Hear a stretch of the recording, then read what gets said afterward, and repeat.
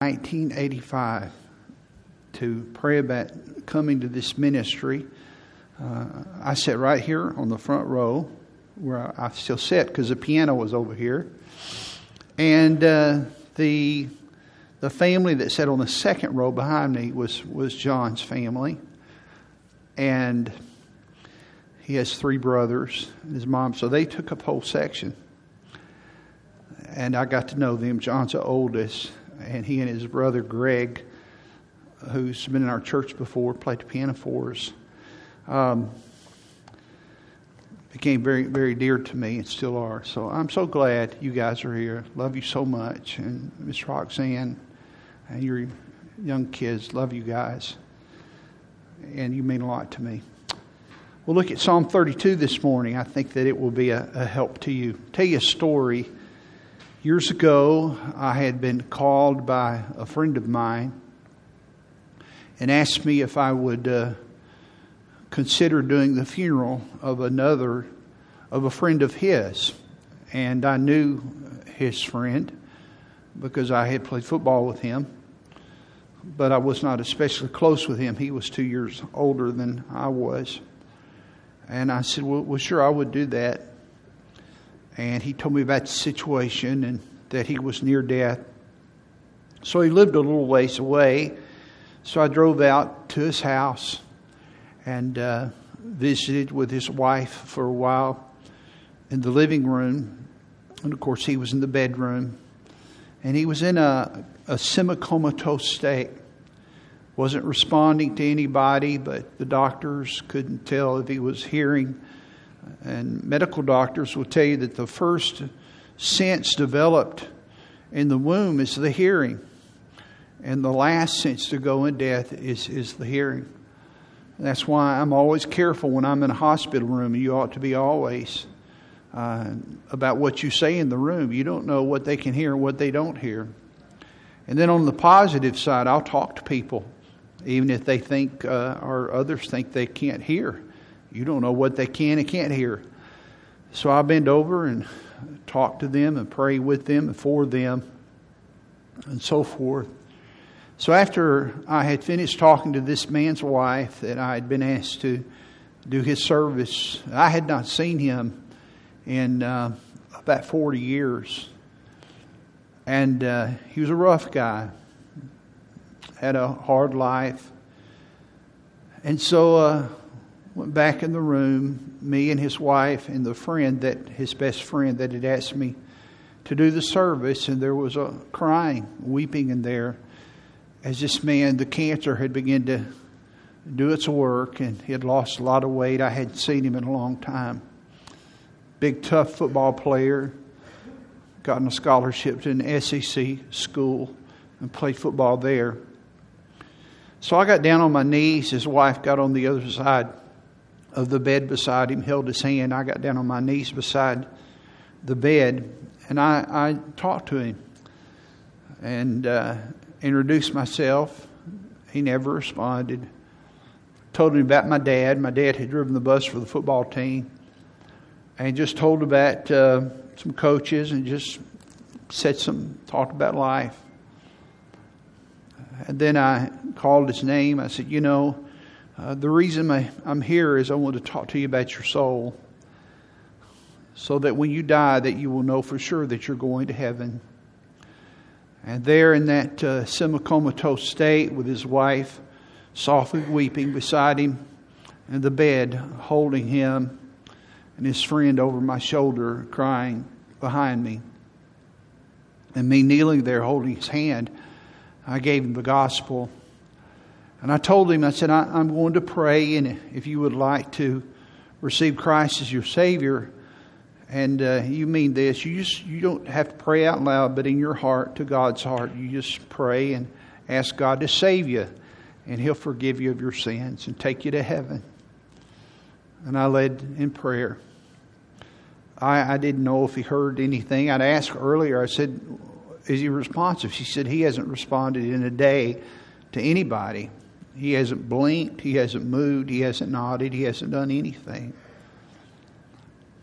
And so after I finished the prayer, I said, if you heard me and you did that and you received Jesus as your Savior, would you squeeze my hand?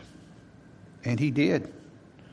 You know, there's some things that are hopeful thinking, and you know, did he do that sometimes? But it wasn't like that. He did.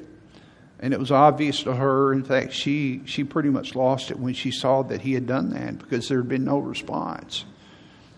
And he'd heard the presentation of Jesus and how that Jesus came to save sinners. About 5 or 6 hours after that, he passed away. A couple of days after that, I came to do the funeral. It was the roughest crowd. I don't mean that in a judgmental way, just in a factual way, that I'd ever been a part of in terms of a funeral. And it was a great privilege to do so. The family felt like it would be appropriate to bury him the way that he lived, and so he was lying there in the casket with a beer in his hand. And that's the way he was buried, with a beer can in his hands. And as I recall, there were like 9 songs that were played. And they were all canned music, all CDs and so forth.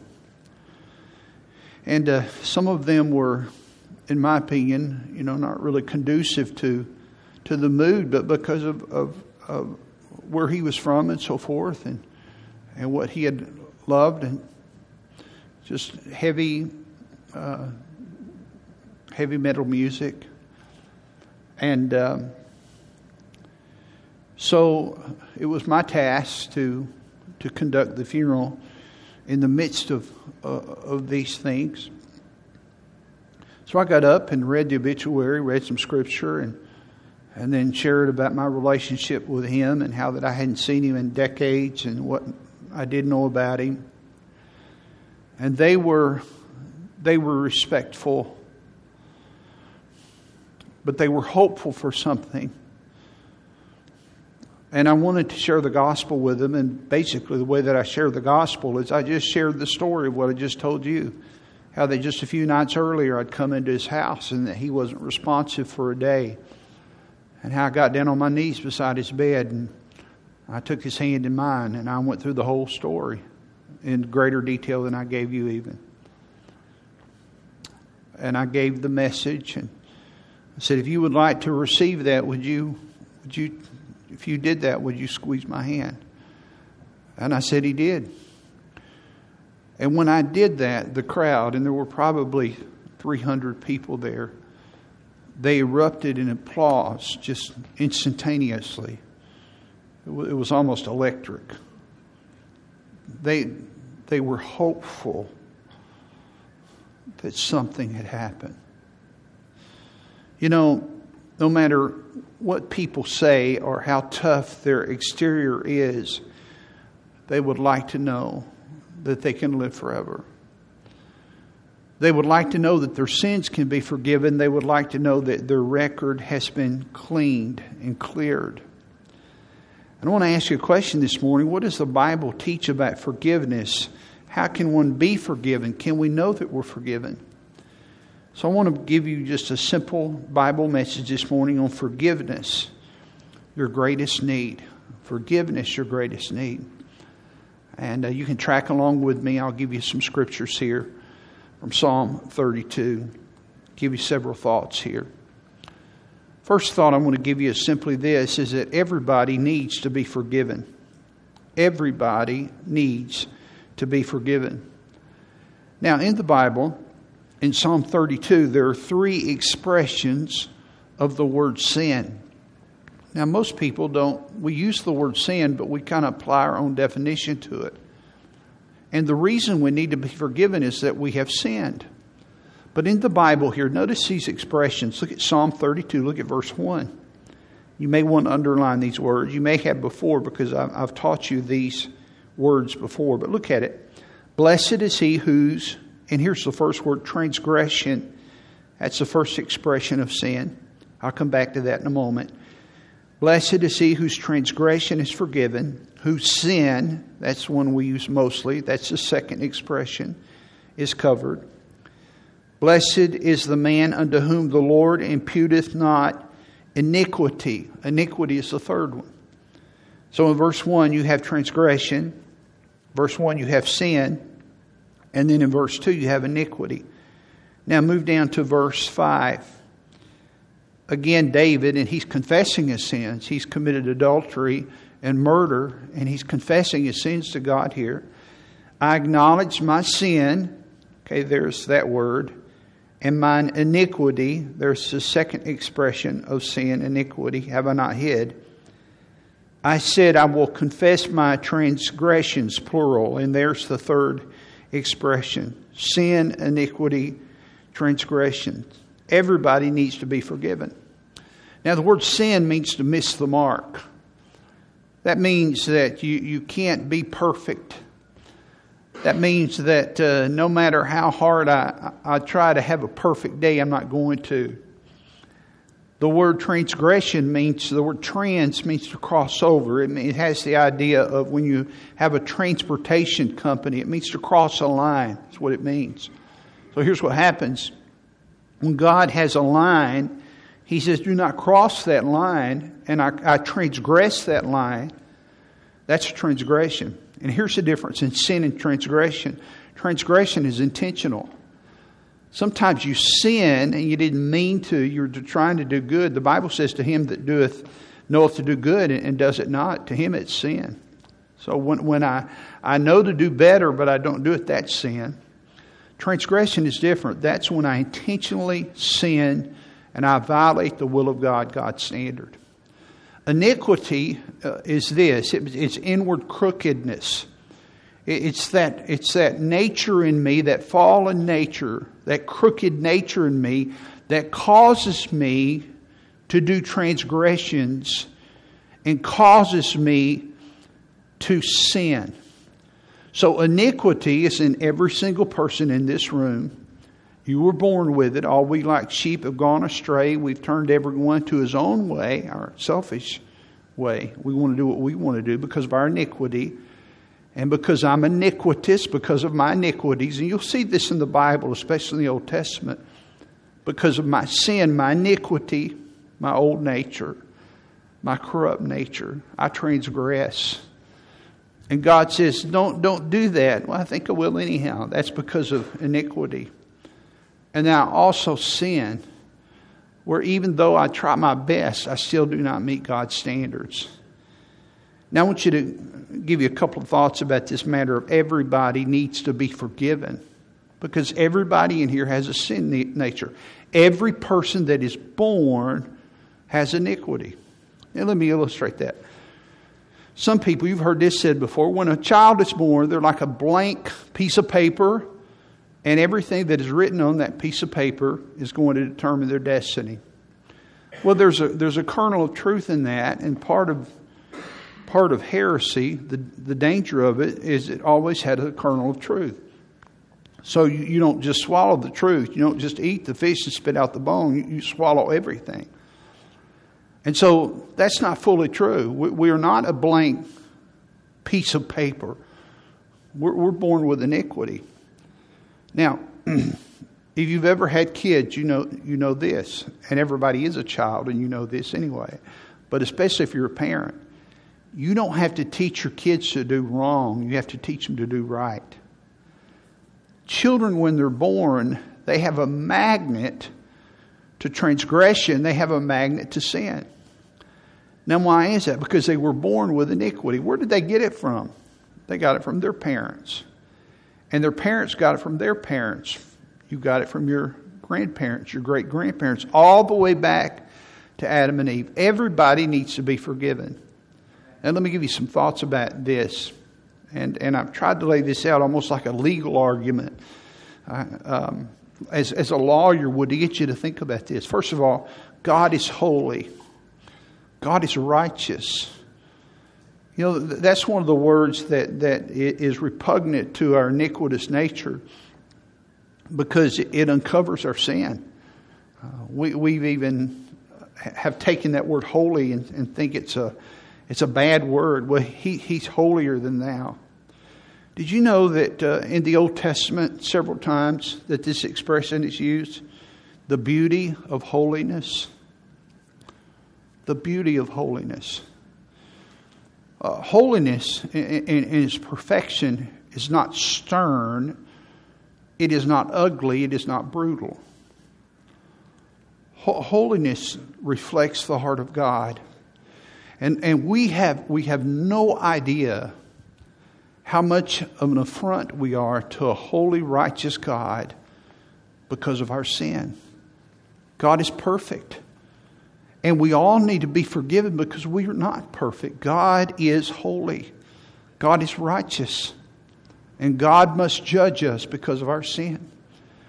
Watch this. The Bible says in Numbers chapter 14 and verse 18. Now, watch this. It has both sides of the character of God. God is perfect.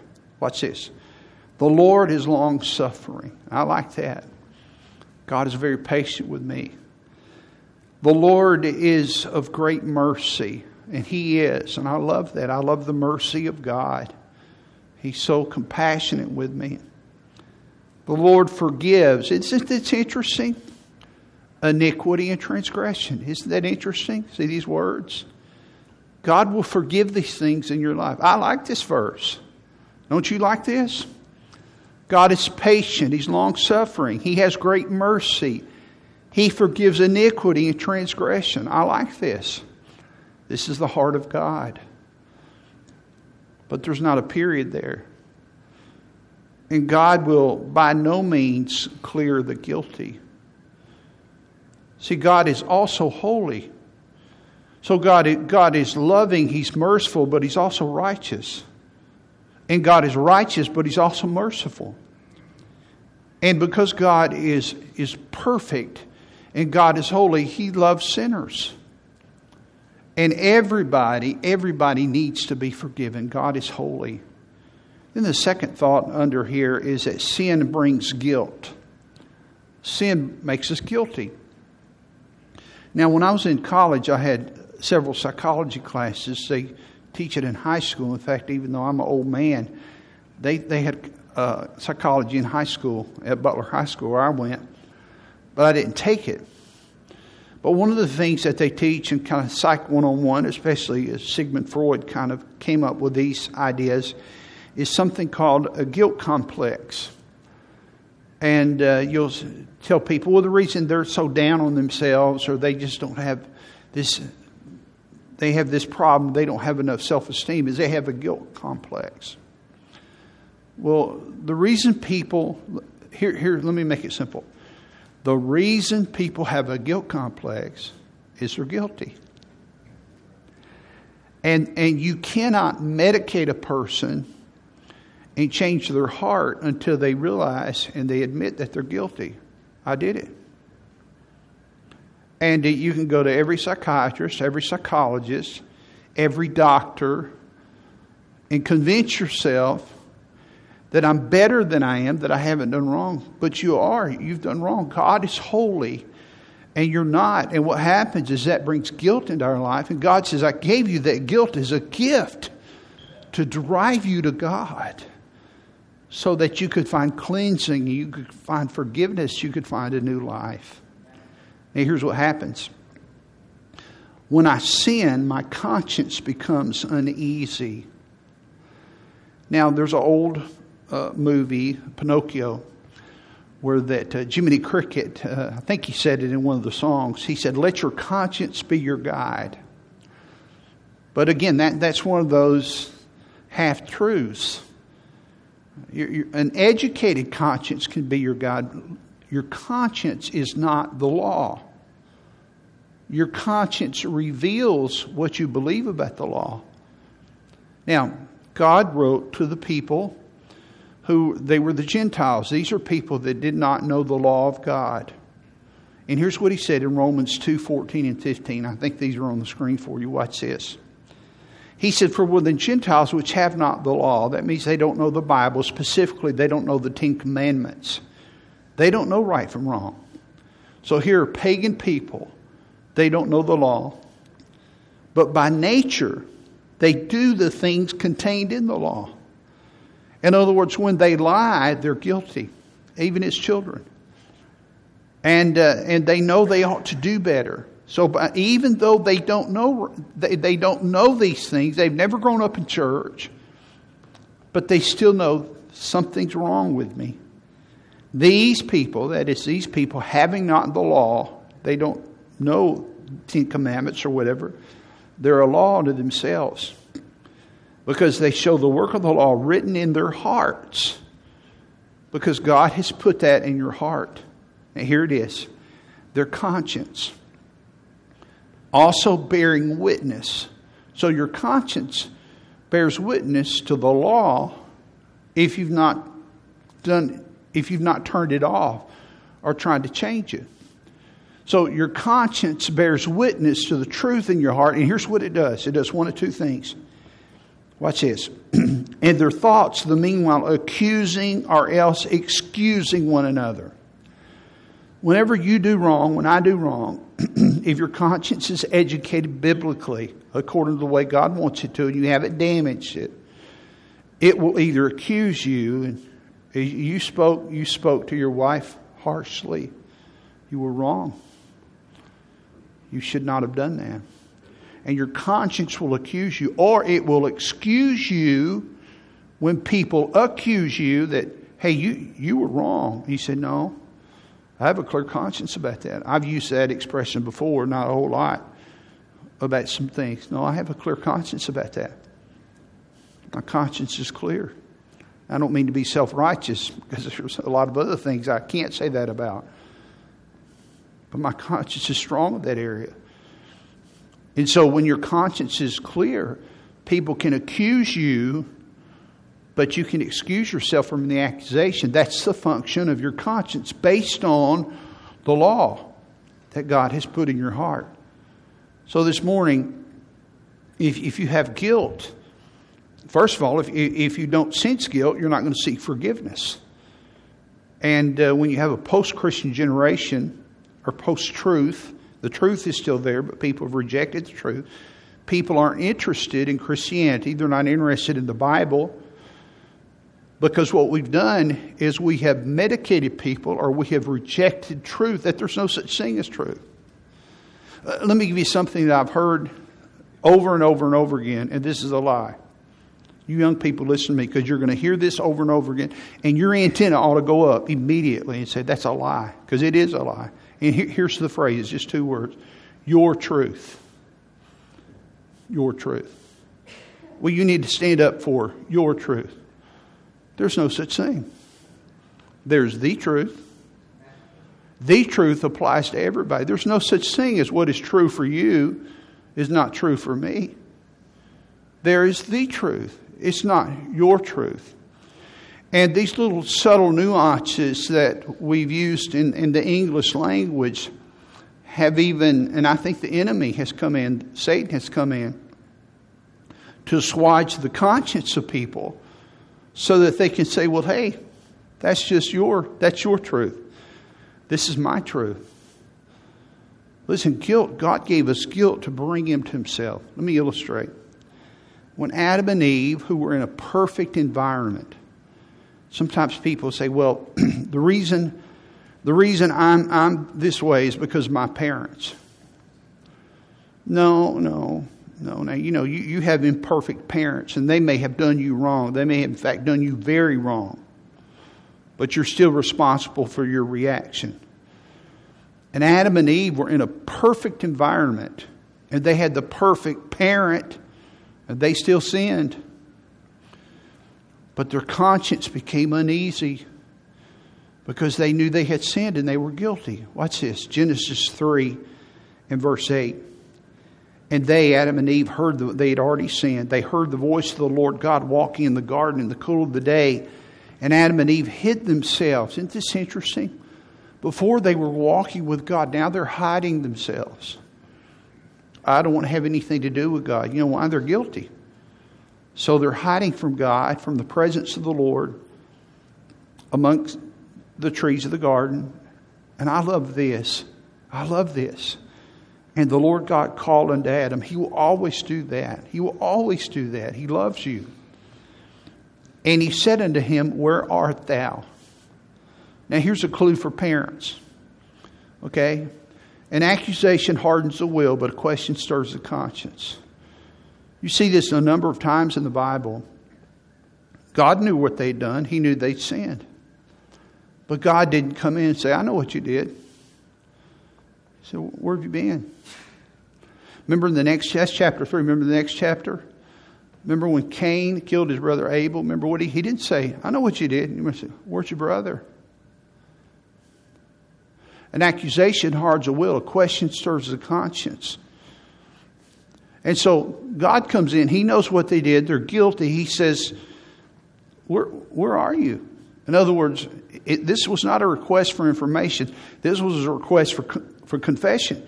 Would you come out and say, Lord, we're hiding, we're guilty? And he said, Adam said, I heard thy voice in the garden, and I was afraid because I was naked and I hid myself. Now notice the next word or the next line. And God said, who told thee that thou wast naked? You know who told them? They did. It was their conscience. I sinned. Listen, whenever you sin morally the first time, you remember it. Because it marks your conscience.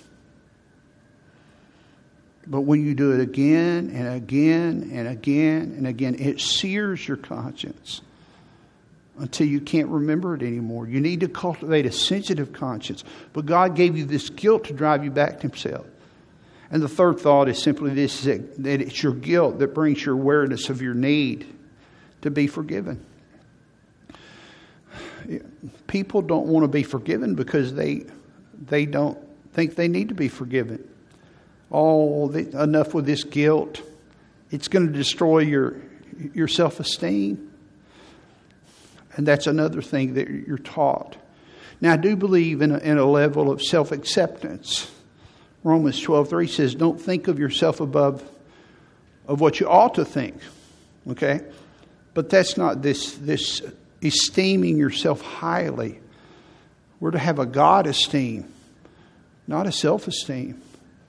And so we've been educated and taught that we're important and other people aren't.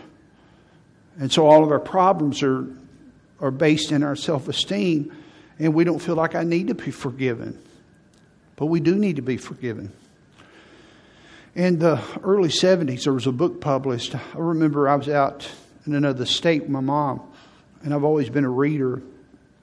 I was in my early teenage years, and I saw it on the edge of a coffee table. Her best friend had it. I picked it up, and it was too much for me to read. I've never read it, but I never forgot the title. It was a very famous book. It sold 15 million copies, and it was kind of one of the early prototypical self-help books. It was called I'm Okay, You're Okay.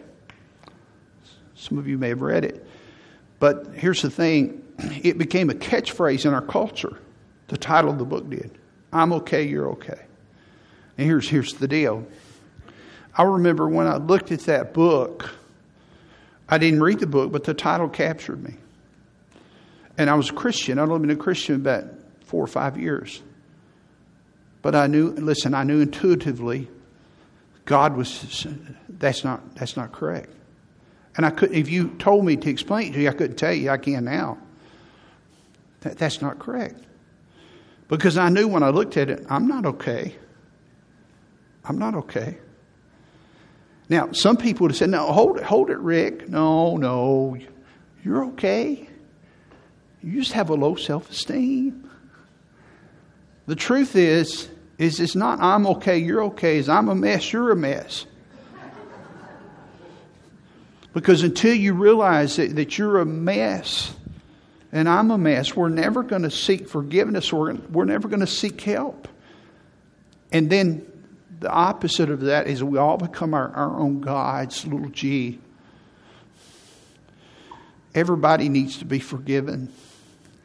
Number 2, everybody can be forgiven. Everybody can be forgiven. No matter where you've been, no matter who you are, no matter what you've done, God can forgive you. God loves you. Satan will lie to you, and he will say, well, you know, what you've done, there's no forgiveness for. Months ago, I was out here in the parking lot with a young man that had crossed a lot of lines in his life. And I sat in my car and I went through the gospel with him, explained some things. And I pled with him to become a Christian. And he wanted to, but he said, I can't. He said, you don't know what I've done. You don't know what I've done. You know, one of the lies the devil tells you is you're not good enough. I was talking to one young man in a restaurant one time, and he was lost. He was not a Christian. He had never been forgiven. Christianity is not about perfection. It's about direction. It's about God saving you, clearing your record, and then you begin to grow. And you begin to grow and become more Christ-like. And then one day you go to heaven, and He gets all the kinks out of your life. But you're not going to become perfect immediately, but your record becomes perfect. But I was in this restaurant with this young man, and I said, boy, I'd like for you to be saved. I talked to him a number of times. And he said, well, I'm not ready. I said, well, tell me why. Can you tell me the reason why? And he said, well, I'm not good enough. I'm not good enough to be a Christian. And I said, well, let me postulate a circumstance. I probably didn't say postulate. I said, let me give you a circumstance. I said, let's say that you are deathly ill. You're really, really sick. And I'm sitting here talking to you, and you've got this raging fever, and all of a sudden you're near about to lose consciousness. Do you want me to call 911 and get you to the emergency room real quick? Or do you want me to say, well, you know what, you're sick. I better wait till you get well before I take you to the hospital. Or do you want to go see a doctor? He said, oh, I get it. I've never thought of it like that before. I said, yeah. I said, Jesus saves sinners. He doesn't save good people. And the doctor is for sick people. Sick people go to the doctor. If you're not sick, you don't go to the doctor.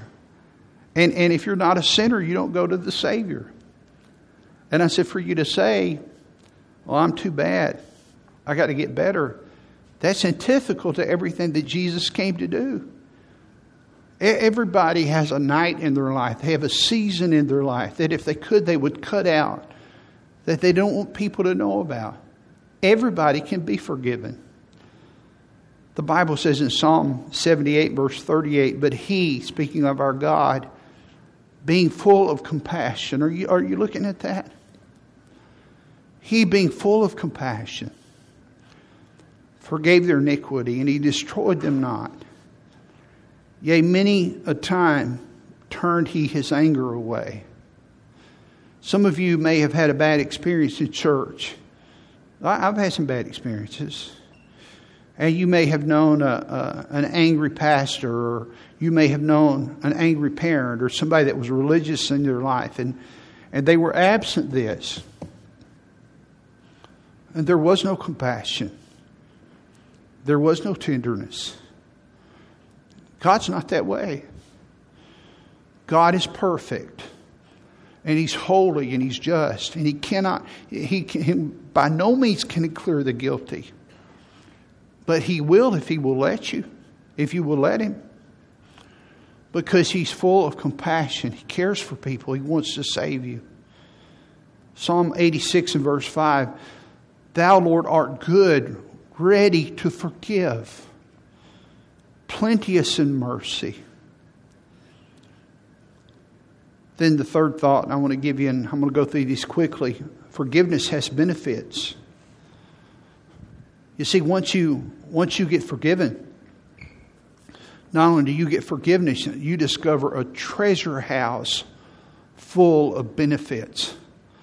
You realize, hey, this forgiveness thing is really good. There's nothing like it. What happens when you become a Christian? And becoming a Christian is simply being forgiven. I liked it, a bumper sticker. Most bumper stickers aren't good. They're not good theology, but this one is good, which says, I'm not perfect, but I'm forgiven. Now, when you are forgiven, God begins to change you. But that's true. It's not about perfection. It's about direction. God changes you and He puts you on the road towards growth and maturity. Let me give you some of these benefits once you've been forgiven. Number one is eternal life. God puts you on the path of eternal life, where that I'm going to live forever in a place called heaven. Heaven is not based upon my merit. It's not based on my performance. It's not based on my church membership. It's not based on my baptism. It's not based on my confirmation. It's not based on what I don't do. It's not based on what I do. It's based on whether I've been forgiven or not. We were in the cemetery this past week,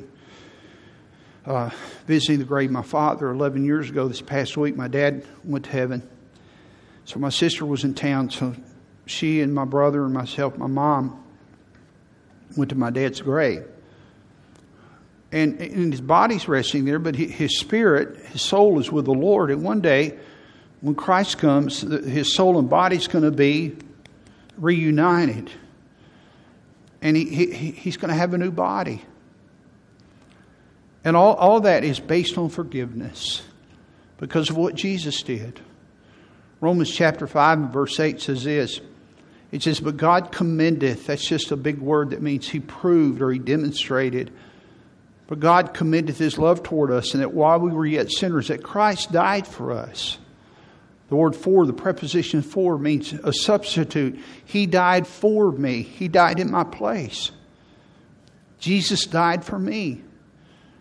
He died so I could be forgiven. As a 9-year-old boy, I was forgiven of my sins.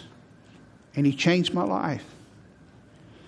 Another benefit of forgiveness is not only eternal life, but joy. Joy. The thief of joy is sin. Whenever you live in sin, you're never happy. It always robs you of joy. The presence of God brings you joy. Forgiven people are happy people. You have your Bible open to Psalm 32. Look with me there in verse 1. Psalm 32, 1. Blessed is he. The word blessed has the idea of joy, of happiness. Blessed, happy is he whose transgression, look at this. Happy is he whose transgression is forgiven, whose sin is covered. No, I'm not perfect, but my sin is covered. My transgressions, the times I intentionally crossed the line when God said, don't do that, Rick. I said, no, I think I'm going to do it anyhow. God has forgiven me of my sins. And the Bible says I'm blessed. I'm happy. Another benefit of forgiveness is I have a relationship with God. I can know God personally. This is the essence of what it means to be a Christian. It's not just coming into church and the four walls of an institution. The reason we come to church is we have relationships with people. And they help us. Sometimes we get discouraged. Sometimes we need people to pray for us, to pray with us, to believe in us, to speak hope into us. My friend John spoke some hopeful words in my life last night that I needed to hear. It was a blessing to me. I haven't seen him in a long time. But when I'm forgiven, I'm put into a new relationship with the Lord. And I can know Him. I can have a clear conscience with Him. And walk with Him. There's a corresponding relationship. What's this? Listen to the way I say this. Between the awareness of the depth of your sin and the depth of your love for God. That's why some of you struggle with your love for the Lord, is you don't see yourself as a bad person. You think you're a good person. But when you realize that I have sinned, that I have violated God's command, and He has forgiven me a great debt, then you love Him. A man named Simon, he was a Pharisee, had sponsored a dinner for Jesus. And a lady, she was perhaps a prostitute, the Bible doesn't say, but she was a sinful woman. She came into the house there, and she had a vial of some very expensive perfume, and she poured it upon Jesus' feet, and she began to take her hair and begin to weep and wipe His feet with the perfume and with her tears. In Luke chapter 7, verse 47, Jesus said, "Wherefore I say unto thee," He's speaking to Simon, the host, who was a Pharisee, about this woman. "Her sins, which are many," everybody knew this woman and her reputation. "Her sins, which are many, are forgiven. For she loved much." Now watch this. "To whom little is forgiven, the same loveth little." Maybe that's why you don't love the Lord much. Now here's the deal. Simon sinned just as much as she did. It was just a different kind of sin. In fact, it may have been worse. He was proud, superior. At least he thought he was. Hers were sins of the flesh. His were sins of the spirit. Just different categories. And he could have loved much too, but he didn't see himself as a sinner. You see, when God forgives me of my sin, my attitude toward God changes. Psalm 130 and verse 4, "But there is forgiveness with thee, that is God, that thou mayest be feared." I fear the Lord. I respect the Lord. I'm in awe of the Lord. I love the Lord because He has forgiven me. There ought not be haughtiness in us. There ought not be a sense of entitlement because I don't deserve it. In the waning days of the Civil War, someone came to Abraham Lincoln and they asked him how he was going to treat the Southern soldiers after they had been defeated and returned to the Union. And the questioner fully expected President Lincoln would respond with a statement of vengeance. Instead, Lincoln told him, he said, "I will treat them as if they had never been away." And that's what God does with us. God treats us as if we had never done anything. Another benefit of forgiveness is peace. My conscience is clear. Not because I'm perfect, but because I've been forgiven. Isaiah chapter 57 and verse 20, "The wicked are like the troubled sea, which when it cannot rest, whose waters cast up mire and dirt. There is no peace, saith my God, to the wicked." I told our church last week, you can buy sleep, but you can't buy rest. You can go buy some medicine to make you sleep, but you can't buy rest. Notice in your Bible in Psalm 32, look at verse 1. Psalm 32:1. "Blessed is he whose transgression is forgiven, whose sin is covered." Look what He does with our sins. He forgives our transgression. He covers our sins.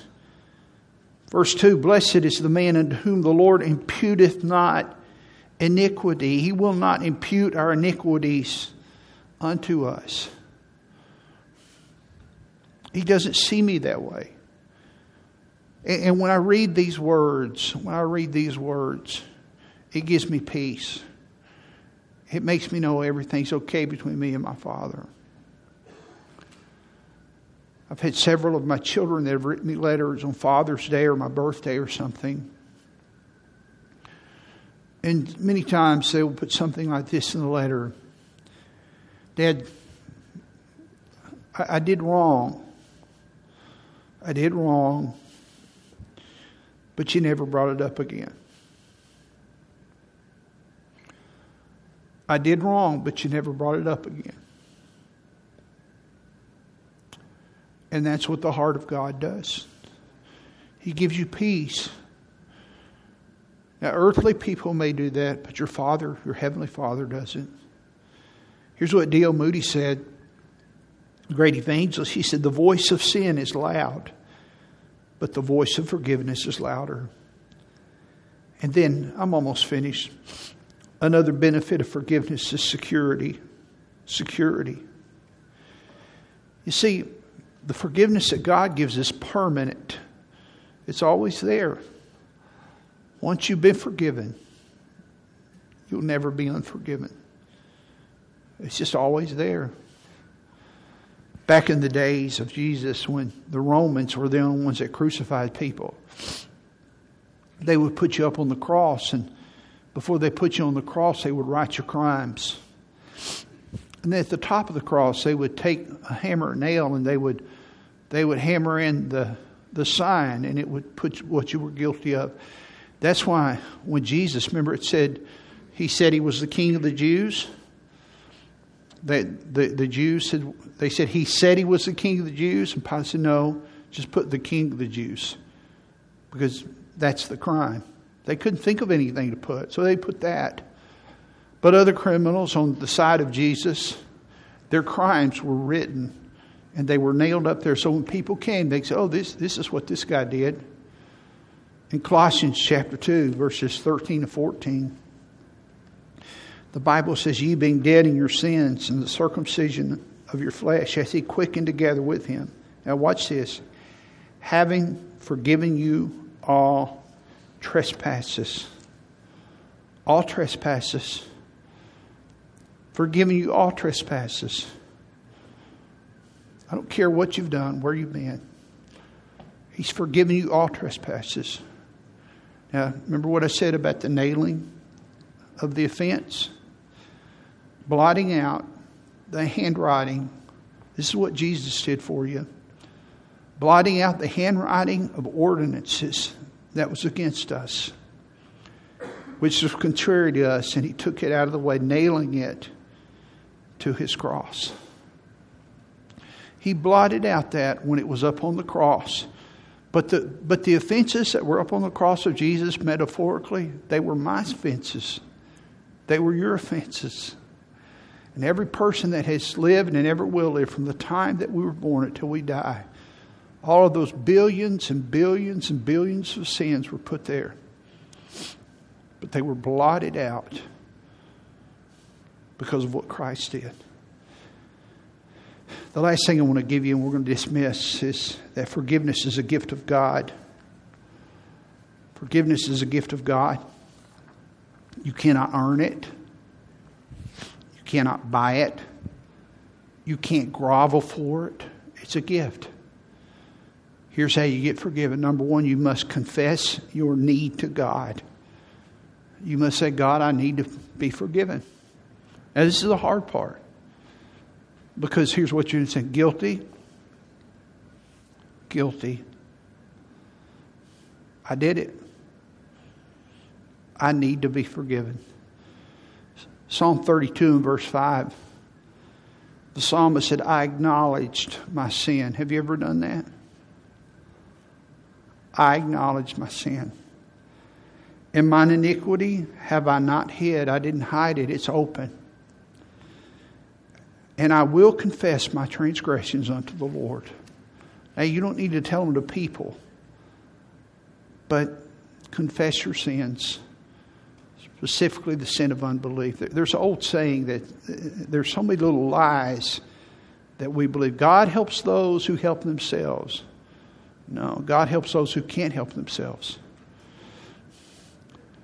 Confess your need. Number two, believe that Jesus is the Savior. Believe that He's the Savior. Acts chapter 13 and verse 38. Be it known unto you, therefore, men and brethren, that through this man, the man Jesus, is preached unto you the forgiveness of sins. Now, I want to stop right here and say this, that you can do the first two things and not be forgiven. You can confess your need and say guilty. And you can believe that Christ is the Savior, because the devil believes these things. But here's the clincher. You got to do this. Number 3. You must receive the gift of salvation. Receive it. Receive it. Romans 6:23, the wages of sin is death. But the gift of God, God has given a gift, and it's in His person, the Son, Jesus Christ. The gift of God is eternal life through Jesus Christ our Lord. Have you ever received Jesus? Have you ever trusted Jesus Christ as your Savior? It's not being baptized. It's not walking down an aisle. It's not even praying a prayer. It's not what you do. It's what He has done for you. Have you ever received Christ as your Savior? I did that on February the 18th, 1968. I was 9 years old, just a few months before my 10th birthday. And I asked Jesus to be my Savior. And I trusted Him, and He forgave me of all my sins. And He changed my life. I opened the message this morning, and I told about a visit that I made with a friend that I hadn't seen in decades, and that he got saved on his deathbed. Hours on a miraculous conversion. And God had mercy on him. And I believe I'll see him in heaven one day. All he had to give was a wasted life. He never did anything for God. All he did was use His name in vain. And I'm not being mean to him. He did. That was his life. He was a profane man. That's all he did. That's all he had. Well, God said, I'll take that. I'll take that. But there's a flip side. I was in a hospital, and I could tell other stories like this, but I'll just select one. I was in the hospital with a man that had influenced my life. And he was very sick, and he was scared. And he wouldn't live long after this particular occasion. And I went in, and I said, I hadn't seen him in a long time. And I introduced myself. And he had a tube down his throat. He couldn't talk. I said, hey, you remember me? He nodded. His eyes, he nodded. So I just came up here. This is an ICU unit back in the back. I said, I just came here to tell you that I loved you. I said, I appreciate you. You had an influence on my life. And this is how you helped me. And I want to thank you for that. Would it be okay if I prayed for you? He nodded. And I said, before I pray for you, I want to tell you a story. And I told him the gospel, how Jesus came and loved us, and how that He would forgive us. And I said, would you like to be forgiven and ask Christ to save you? And he closed his eyes. Everything up until then, he was responsive. And he closed his eyes. Not because he was sleepy. Not because he was tired. But because I don't want to have anything to do with this. Then I went ahead in my prayer and I said, if you would like to do this. And then when I finished, I said, I appreciate the time. I just want to tell you I cared about you. And he opened his eyes and he nodded at me. I did his funeral too. But there was no applause. There was no hope. I want to ask you a question today. Have you ever received the gift of salvation? Because it's free. You don't have to do anything. You have to believe and confess and humbly submit yourself to God's authority in your life, that He is the Savior and He will change your life. He'll forgive you. Would you bow your head with me this morning? Let's pray.